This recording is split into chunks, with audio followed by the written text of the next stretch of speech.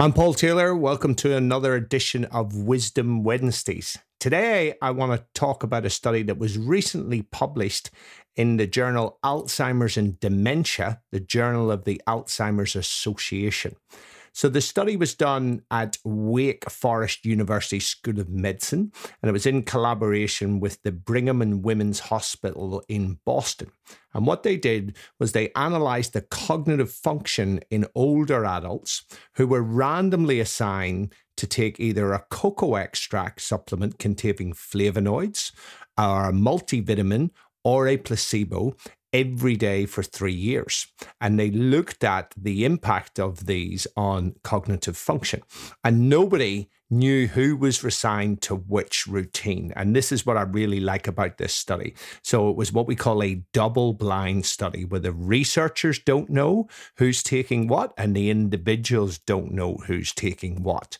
Now, that's really important because obviously I've talked about the placebo in this. So if you think you're on the intervention, you're more likely to have an impact. But also, having the researchers blinded is really, really important because often things are subject to what's called researcher bias. So by doing a double-blind study, they controlled for any of those biases. Now, this study was an ancillary study, so a kind of a minor arm of a longer Cosmos Mind study that was funded by the National Institute on Aging of the National Institute of Health in the United States. The bigger study has got 21,000 men and women, and they're looking at the impact of the supplement on the risk of heart disease, stroke, cancer, and other health outcomes. But this study had a subset of 2,200 participants. Now, they're all aged 65 years or older. And as I said earlier, they were followed for 3 years. And they, at baseline and over a couple of periods in the study, they completed tests over the phone to establish their memory and other cognitive abilities. Now, the researchers were expecting that the cocoa extract was going to have a positive impact on the risk of Alzheimer's disease, but to their surprise, and they actually said to their shock, it didn't have an impact, but the daily multivitamin supplement resulted in a statistically significant cognitive improvement. And this was the first evidence of a cognitive benefit in this large, longer-term study of the multivitamin supplementation in older adults. So it remains to be seen whether there's going to be an impact on heart disease, stroke, and cancer. But this one actually showed that the multivitamin supplement roughly translated to a 60% slowing of cognitive decline. And what that means functionally is a delay in developing Alzheimer's dementia for about 1.8 years.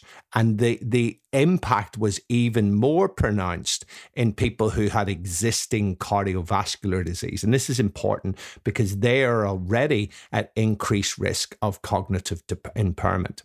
Now, although the researchers said it's too early to recommend daily multivitamin supplementation to prevent cognitive decline, I think that this certainly comes into the basket of do good, do no harm. So you're not going to harm yourself by taking a daily multivitamin. And this would suggest that you could potentially do some good, especially in terms of cognitive decline. And I think it's actually a good insurance policy for older adults to take that multivitamin, because what we know is that as you get older, your ability to actually absorb these nutrients actually declines. And as people age, their diet tends to get more and more bland. So they actually are ingesting less nutrients in general. And coupled with that, if you do develop the start of cardiovascular disease, that then has an impact on your ability to process nutrients, as do quite a lot of the medications. So whilst this is not really a good reason for young people to run out and take a multivitamin, I think that if you are an older adult, do good, do no harm, and pop a daily. That's it for this week. Catch you next time.